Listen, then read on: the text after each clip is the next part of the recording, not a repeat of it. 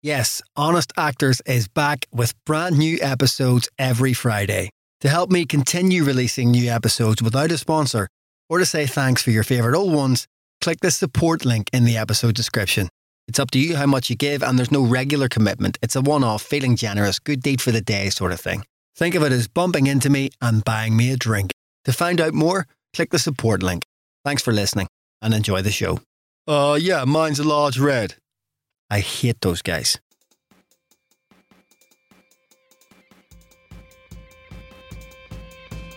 Hi, my name's Jonathan Harden. Welcome back to In Anything at the Minute, the Honest Actors podcast. This is episode number 10. We are in double figures, which in itself is cause for some kind of minor celebration. But if you haven't heard episode 9, and if you haven't, I don't know why, but if you haven't heard episode 9 with Emily Taff, you won't know that the Honest Actors blog is up in 2 categories in this year's UK Blog Awards. So we're up in Arts and Culture and in Vlogger and Podcast. It's a public vote to get down to the shortlist, so please go to the website www.inanything.com and click on the blue Vote Now button that appears at the top of every page. If you voted already, you should feel virtuous. Thank you very much. I really do appreciate it. But you can still do more. You can in fact vote once every single day. So if you voted once, twice, 3, 4, 10 times already, you can still vote. There's 1 week left of the vote. It finishes today week on the 25th of January. So the more votes we can get before then, the better. I'd like to make the shortlist in at least one of those categories. I don't expect to win one, but it would be really nice, given that it's the first year, just to make one of those shortlists. So please do all you can to help us get there. Go to the website inanything.com and click on the blue Vote Now button at the top of every page. That's it from me in terms of an introduction. Stick around at the end of this episode and there'll be a little teaser for an interview with me on another podcast for actors called Acting Inspired with Lewis Goody. But for now, this is episode 10 of the Honest Actors podcast with Michael Hadley. Enjoy. First thing to say though is thanks very much on the record for giving your time up on what is supposedly the hottest day Is it? of the year so far. Bloody yes, So- it felt like it coming so it- through the Queen's Speech area. The first question is, how did you get into acting? How did you come to be an actor? It depends how far back you want to go.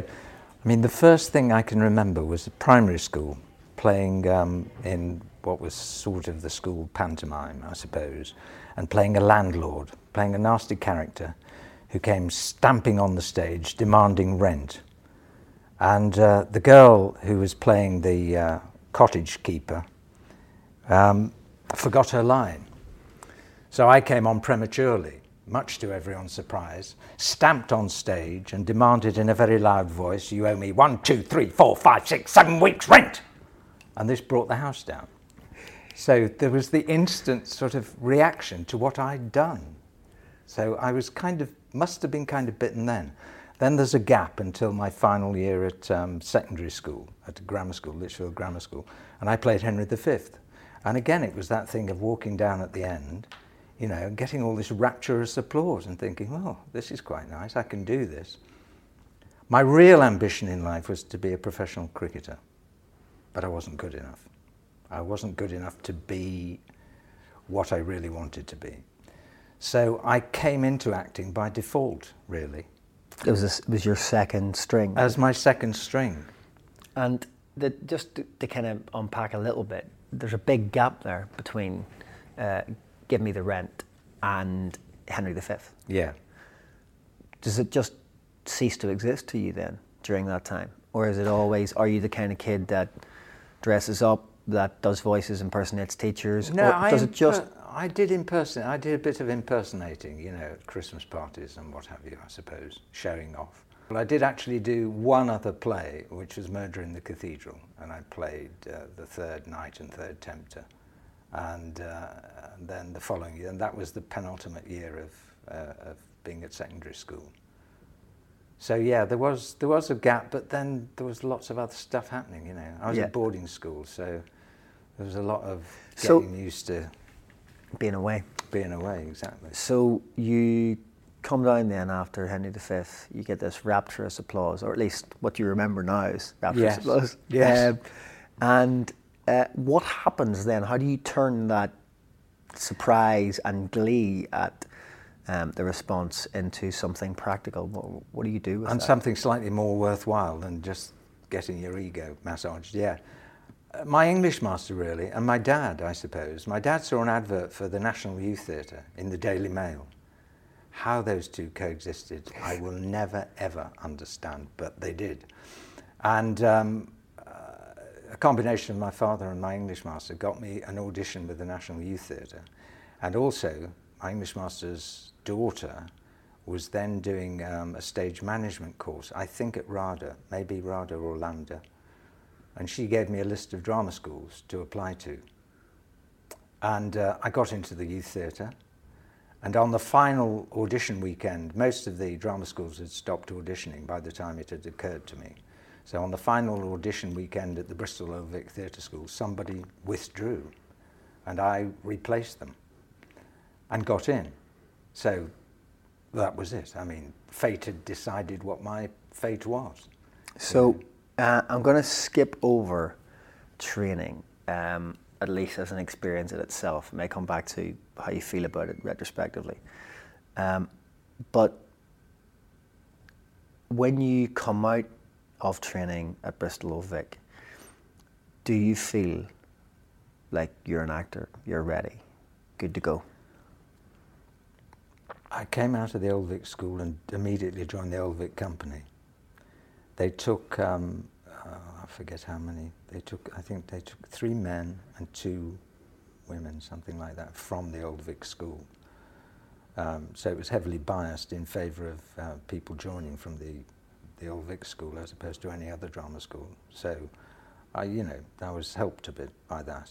How long were you in that company for? A year. And then, I mean, we're going back a bit. So there was a repertory system then. So I was with the Old Vic Company for a year and then went off and joined the Belgrade Theatre, Coventry. And I was there for a year. And then I went to Birmingham. The studio company was just starting in the new theatre there. And I was there for 2 years. So there was kind of continuous employment. So, I was, definitely, I was an actor. 4 years of rep as well, I suppose, is continued training. Yes, very much so. Yeah. So when you come out of rep into the big bad world of whatever follows. Well, of course, you don't come out, you come out, you might come out, you might do a television, or film or what have you in between those stints in rep. I mean, they didn't follow on absolutely, one after another. There were various sort of expeditions into other areas. But your expectations at that point must have been that would pretty much continue, that you'd established yourself as, at least internally to yourself, as a working actor. Yeah. Do you have any recollection of the first time you might have thought that a career might be more difficult than that? The first time being out of work, you mean? Yeah. Yeah, I suppose it had a certain novelty. I mean, I was lucky in that my elder brother, was sharing a flat, first of all in Clapham and then in Wimbledon with various friends of his. And there always seemed to be a little box room that nobody wanted. So I was an extra person helping to pay the rent. And they didn't demand much rent off me. So I had various jobs working in pubs and car parks and, whatever, to earn enough just to pay for that and to pay for my beer. So I think the first time I was out of work for any length of time, I associate with putting on about 2 stone in weight, all down to the Guinness that I was consuming. So you're living in and around South London with your older brother? Older brother. What does he do? What's his kind of career path in comparison? He's a civil engineer. He was a civil engineer. And his flatmates similarly were civil engineers, yeah. And what did they make of this box room inhabitant? Oh, I think they were fascinated to have somebody who, and I brought people back who were pretty sort of wild. And I remember at one point we had a guy who was working at the Foreign Office. He was Irish, actually, but was very, very absolutely straight down the line, terrified of anything sort of happening that would damage his career. And of course, you know, inevitably he came back one night and there was a group of actors smoking pot completely off our heads, playing very, very loud music. And he was absolutely terrified that this was going to get reported and he would lose his job in the Foreign Office. And, you know, so it had its ups and downs. But, you know, do you think there was a certain sex appeal to having... Yeah, definitely. Definitely. So you've mentioned already, you've hinted at kind of a few things you've done. What, I'm not asking you to rhyme them all off, but what are the kinds of things over the years that you find yourself doing when not able to find acting work? Well, that's it really. I can remember working in pubs and car parks, NCP car parks in Olympia, which consisted of taking I could never understand how people were so compliant. You took the keys off them so that you could repark their cars in an orderly fashion. And with very few exceptions, people handed over the keys to Aston Martins, Lamborghinis. It was the impressive NCP uniform that did it. It was just extraordinary to let this bunch of harem-scarums drive these cars around multi-storey car parks. Anyway, I digress. What else did I do? I did some sort of youth drama with young theatre groups. I did some of that and got a bit of money for that. But by and large, that's about it until we started having a family. And then my wife, who's a graduate, an English graduate, took a nursing course. And I'm sure this is looking back with rose-tinted spectacles, but I always remember it as being a period when, as the children, got 4 children, so as the children came along, I seemed to be out of work at just the right time, i.e. Sue would be at home and I would be off touring with Cambridge Theatre Company or Oxford Players or whatever the company was, and she would be at home for about the first 2 years. And then, miraculously, the work would dry up, Sue would go to work as a nurse, and I would be the, what do they call, the house person. House person, stay-at-home dad. I was the stay-at-home dad. And I'm sure it wasn't as neat and as I'm making it sound, you know, there were variants on that. But yeah, that's kind of how it worked. So there wasn't the need to get out. I mean, you did get unemployment benefit. So that was basically when it stopped, was whenever you started to have a family. Yeah. Do you think those experiences outside of acting, do you think they're important? Do you think they, or are they just a kind of a necessary evil that if you could at all avoid, if you could go back and avoid, you would? I don't think you can avoid things. No, they're neither good nor bad. I mean, it's what happens. I mean, I certainly wouldn't be somebody to lay down the law and say, look, I suppose I would say to do something is better than doing nothing. I mean, doing nothing is soul-destroying. So, and, you know, the family thing is obvious, you know, ultimately the most rewarding thing you can, well, in my book, is the most rewarding thing you can do. You know, it's just so fascinating. It's a bloody hard work and you don't sleep much and all of that.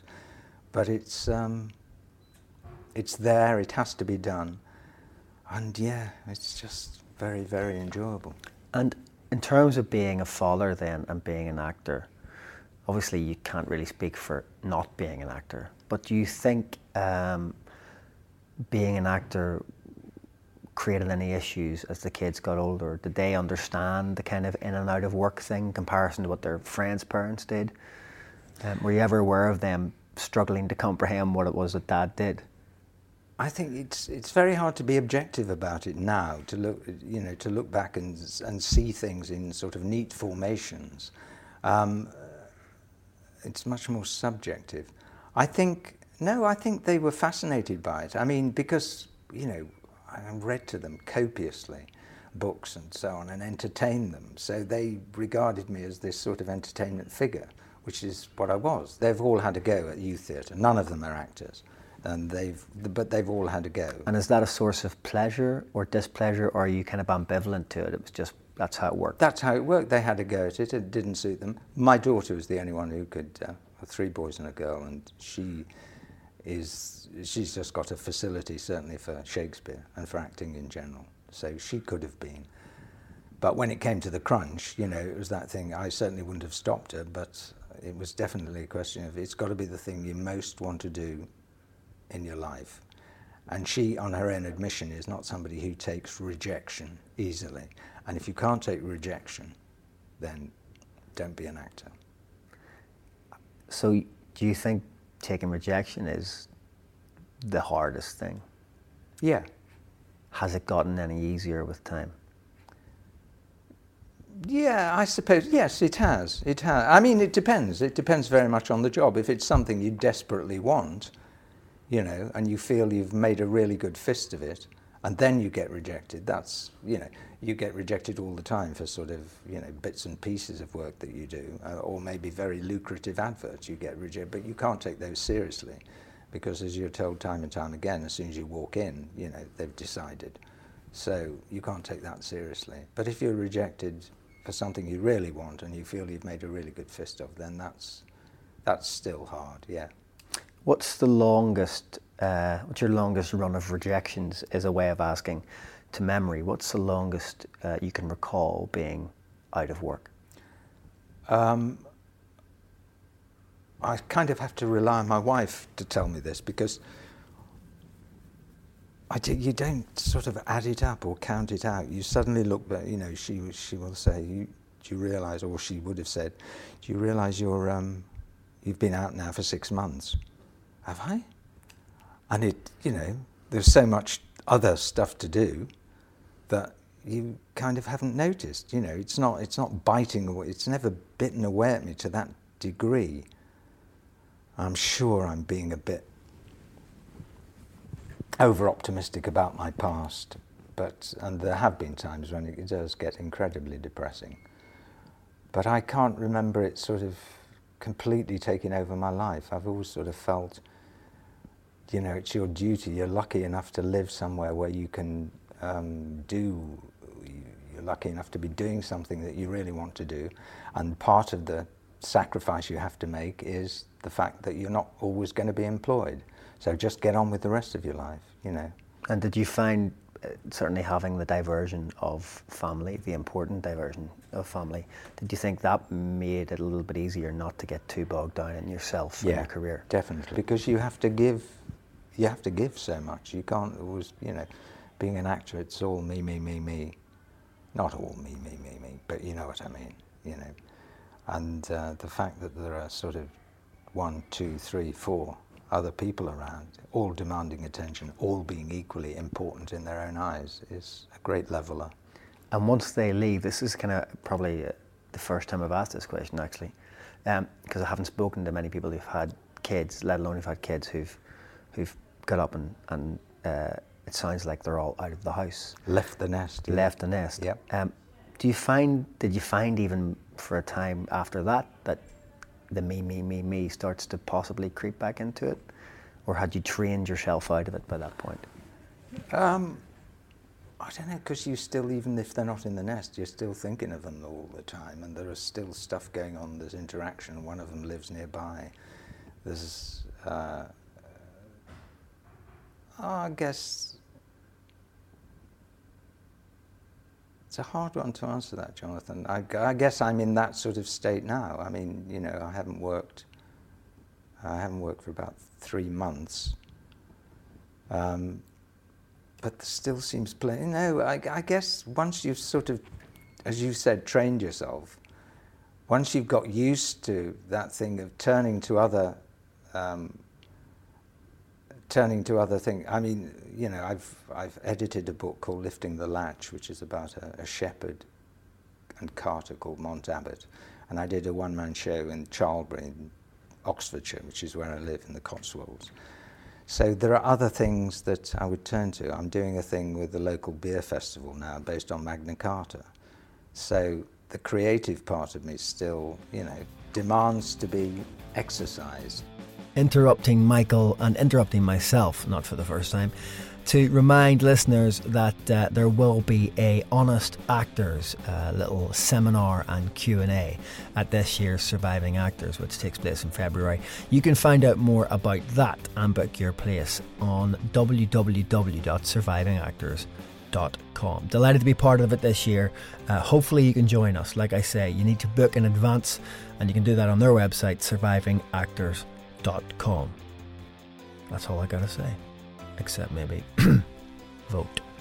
You know what I'm talking about. Back to Michael.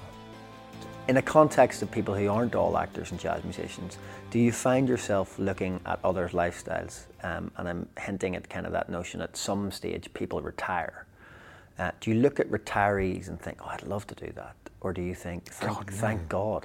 Thank God I've still got something else that I want to do. I want to carry on until I no longer have the facility to learn the lines, or until something else happens. And do you think do you think you'll ever want to bow out? I can't imagine. It's weird, isn't it? Once you've done something for so long, I just can't. Yeah, what would take its place? And the buzz you get from working with, I mean, one of the greatest joys we haven't talked much about the philosophy of being an actor or anything like that, and I don't want to get too grand about it, but I mean, the fact that you're with a company of people, and this is mainly stage work, where you get together with a company and you rehearse for 3, 4, 5, 6, whatever weeks, you're with that little family.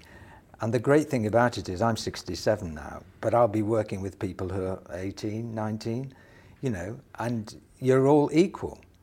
There's no hierarchy, or you can't let hierarchies creep in, because you've got to be honest, you've got to be open, and all those things. And it's just brilliant. It's just a brilliant lifestyle. And where else do you get that, other than with your own family, which sort of grows up and around you. But I'd miss that. Have you always enjoyed that? I mean, you must have a huge kind of list of people you've worked with over the years. Do you find they come in and out of your life, or have you made a special effort to keep in touch with a lot of them? I think you do initially, and then just the sheer numbers, and especially when you've got children and they've got their friends, and you move into a different sort of milieu. I guess I'm not very good at sort of staying in touch. I've loved so many people that I've worked with, There's a list as long as this table of people who, I'd love to have seen again. And sometimes you do hit it off with someone and you go on seeing them for a bit, but I don't know. It would be impossible, wouldn't it? It would be impossible. So all that said, the fact that you love it and you can't imagine giving it up. I'm implying that you love it. You've said about as much. Yeah.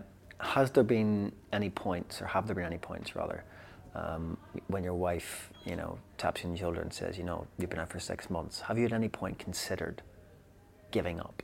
Yes.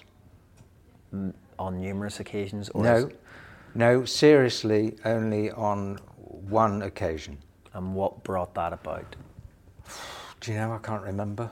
It must have been a period out of work and just going up for things and not getting them. A pattern like, the pattern of rejection was becoming too regular and eating away at confidence. And do you remember what age you were when this occurred? I guess it would be in my 40s. Why it should happen then, I've no real understanding. And would it be fair to say you're glad then that you didn't give in to those? Oh, bloody hell, yes. Absolutely. And how close do you think you came to walking away? Well, again, it's one of those things that, I'm sure at the time I felt that I was absolutely going to do it. Looking back now, it doesn't feel like, really there was a serious possibility that I was going to do it. So what would you have done? Do you know what you would have done? Have you always had a kind of, if I wasn't an actor, I would be whatever? Have you always had something in mind that you might like to explore? No, but I'll tell you one thing. When I was sort of, before the sort of the drama school thing came up, and we had a career advisor at school, Mr. Adnams, who was a lovely bloke, but spectacularly useless at sort of career things. He thrust under my nose because he knew how fond I was of any sort of games, tennis, swimming, rugby, football, cricket, you name it, and I just wanted to do that, all the time, with cricket being the pinnacle. And he thrust under my nose an advert for the police force in Rhodesia, as Zimbabwe then was. He knew you so well. Oh, bloody hell. How could I have seriously thought about that for even 10 seconds? But I did, and I responded to this and got a letter back, and only then did I realise, what am I doing? Yeah. Thank God you did. Oh, What a different life that would have Oh my God. been. I don't think I'd be here. I don't think I'd be walking. So, looking back to the guy that comes out of Bristol Old Vic, and that cohort, and people you work with subsequently, you must know a hell of a lot of people who have given in to that urge to not be rejected anymore, to have a regular income and to have a career or career progression. Have you been aware of that happening? Is it something, you mentioned before we started taping about being at that age where friends and acquaintances are passing away, and but are you aware at any period, your 30s, 40s, 50s, when you started to think, God, all the people I trained with or worked with are starting to drop off in terms of professionally? I think I was only aware of the people, well, obviously I was only aware of the people I had contact with, and there were sort of 3 of the girls at drama school. Each year at Bristol had 20 men and 10 women, so 3 of the girls I was aware. Most dropped out, probably 5 or 6 dropped out straight away, within a year or 2. Which is always a surprise. I'm always amazed at the numbers that drop out in year 1. Very quickly. And then, sort of later on, again, I suppose I'm thinking late 30s, early 40s, I was aware of 2 or 3 who became psychotherapists. That seems to be a parallel course with acting. I remember principal at Bristol, Nat Brenner, saying, you don't go into... No, it was Rudy Shelley, one of the senior tutors there. Rudy Shelley, you don't go into acting to psychoanalyze yourself. Well, of course you do, don't you? A bit of you. That's absolutely what it's about, as is borne out by these girls' choice of career subsequently. Yeah. And do you think, it's just taking that thread a little bit further, do you think there is a psychological impact to acting? Certainly, in your experience or people you've worked with, do you think it marks you psychologically in any way that you're aware of? That process of not just of redaction, but also of a rehearsal process, of investigating a character, of playing a character with conviction, of trying to empathise with other human beings from other backgrounds different from your own. Yeah, I don't know how much that's sort of your personality and how much it is what you do. I guess the one feeds off the other. But yeah, that sort of empathy thing, I find a lot of people that I know seem to be terribly certain about things, whereas I will always equivocate and see somebody else's point of view, we'll see it as if it is, as if you are rehearsing characters. Well, what would I think in that situation? Or could this have happened? Or could that have happened? Or there is another way of seeing that? Oh, it might be said that he said that, but what if you didn't quite hear it? Whatever. Questions. Yeah. We know we know some of the good things about being an actor from what you've discussed. What do you think is the best thing? What made you, as a guy in his 40s, who, at the time you think must have been fairly close to giving up, what makes you stick with it? Why do you keep coming back? Just that ambience of working with a cross-section of people, all of whom are required to take their defences down, and just sort of being with human beings with whom you're sort of sharing a very powerful story in rehearsal and then sharing it with an audience afterwards. So this is kind of a question I normally ask much closer to the start, but on that basis, or on any basis, what's the show that stands out, if there's one in memory, that you think either I'm so proud of that, or that was magic? Production rather than performance. Yeah, it's very hard. It's very hard because going back, I can remember shows at the Birmingham studio. We did Waiting for Godot twice. I played Vladimir I played Estragon first time, Vladimir the second time. It packed out. There were more people in the studio than there were in the main house. And it was just brilliantly funny and moving. I did, what's the Endgame? Similarly, that was just a mind-boggling experience. I hadn't, because you must remember, I, not being from a theatrical tradition, barely having been to the theatre, to suddenly find yourself stuck in the middle of these great works of art and making people laugh and moving people was just such an extraordinary experience. But latterly, I suppose there'd be two productions. The production of As You Like It at Sheffield, and then came to the Lyric Hammersmith, which was just, the magic was just tangible. It was tremendous. And then a production of King Lear with Derek Jacobi, playing Kent in that. But again, it's over and above what you're playing and what you're doing in it. That sort of feeling of being part of some extraordinary event. When you were coming out of Bristol Old Vic, you obviously had expectations about how your career may have, revealed itself to you over the years. Looking back, do you think that 23-year-old would have been happy with how things have gone? Do you mean career-wise or life-wise? Career-wise. I guess the two are completely entwined, aren't they? Your life and the career. You can't really separate them. So, I don't think I had any idea. I don't think I had the first idea.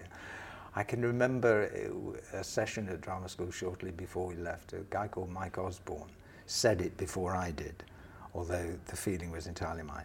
What do you most want to do when you leave the Old Vic School? And Mike said, I'd like to be in a Western. Lots of people said Hamlet and all of that. And he said, I'd like to be in a Western. And yeah, I'd still like to be in a Western. Well, there you go. It's out there now.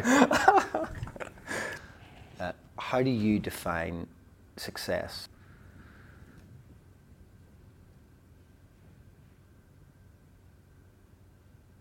I don't know. I suppose you could say making a living. That sounds pretty lame. Not really that. It's, how do you define success? God, how do you define success? Still to remain hungry. To remain hungry for what you've done. Based on what you've done, and still to want to do it. To still have the feeling, to have achieved something to yourself, to have proved something to yourself, to have proved maybe what Nat said about how important theatre is, about how important it is for the community, to engage in storytelling in that way, in pretending, in playing, to still be enamoured of that, to still want to do that, to still want to play. If you could go back to that 23-year-old that you were yourself and offer him some advice based on what you've learned in the intervening years, what kind of things would you whisper in his ear? Oh, these questions are so hard. Because you change, I was thinking this the other day, I said it to somebody, you change one thing, do you regret? Another version of it is, do you regret anything from the past? And yeah, there's loads of things, I should have done this, I should have done that. But overarching that is the sense that you change one thing, you change everything. Yep. And my life as a whole, it's going to sound so smug, but I wouldn't. I'm happy with where I am. I feel so lucky. I feel so privileged, so lucky, and still have this desire to go on playing with different groups of people, and yeah. Have you ever been given advice by someone else, older or younger, or contemporary? Any kind of advice you've picked up over the years and thought, yeah, that's worth hanging on to? Yeah, my dad said something to me when I was at drama school. He said, if you're feeling low and down for any reason, I'll always give you the money to buy yourself a steak. If you're feeling down, low, for whatever reason, go and have a square meal. I'll pay for it. And I think that's about the best bit of advice. Go and get a square meal. Go and get a square meal, because the world looks a lot better when your belly's full. Have you noticed many changes in the industry in the years that you've been working as a professional? Well, you don't notice it. It's sort of incremental, isn't it? I mean, suddenly the repertory theatre system has disappeared. So it's changed beyond recognition. Is that the big thing that, for you anyway, from your point of view as someone who's been through the rep, is that the thing that you would miss most if you were starting out again today? Oh yeah. Well, if you were starting out, you wouldn't miss it. Yeah. But yeah, I'm incredibly glad that's special. That's sort of. But then, you know, I mean, there's different special things now, I guess. And a final bonus question: are you in anything at the minute? No. And that's it for another episode of In Anything at the Minute, the Honest Actors podcast. That's number 10 out of the way, done and dusted. Thanks as ever to the interviewee. On this occasion it was Michael Hadley, who, like all of the others up to now, has been extremely generous in terms of his honesty about his own career. So thank you, Michael. Thanks also to Equity, which was once again the venue for this week's episode. And thank you to everyone who's voted for the Honest Actors blog in the UK Blog Awards 2016. This is the last time I'm going to be able to mention the voting in the podcast itself, as the next episode, episode 11, will happen after voting has closed. So please, please, please, if you haven't already, and even if you have, like I say, you can vote more than once, please go to the website inanything.com and click on the big blue Vote Now button. That's it from me, except to say stick around for an extract of an interview with me, which was done by Lewis Goody for his podcast, Acting Inspired. I think it's a really interesting project he's got going. I really recommend you take a look at it. It's on iTunes. Just search for Acting Inspired, or go to actinginspired.com. Until next time, thanks for listening. Speak soon. Vote, vote, and vote again.